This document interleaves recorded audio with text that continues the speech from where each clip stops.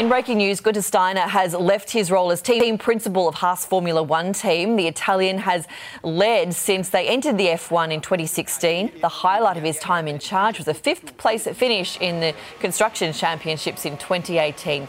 But last year wasn't as successful. Haas finished in last place.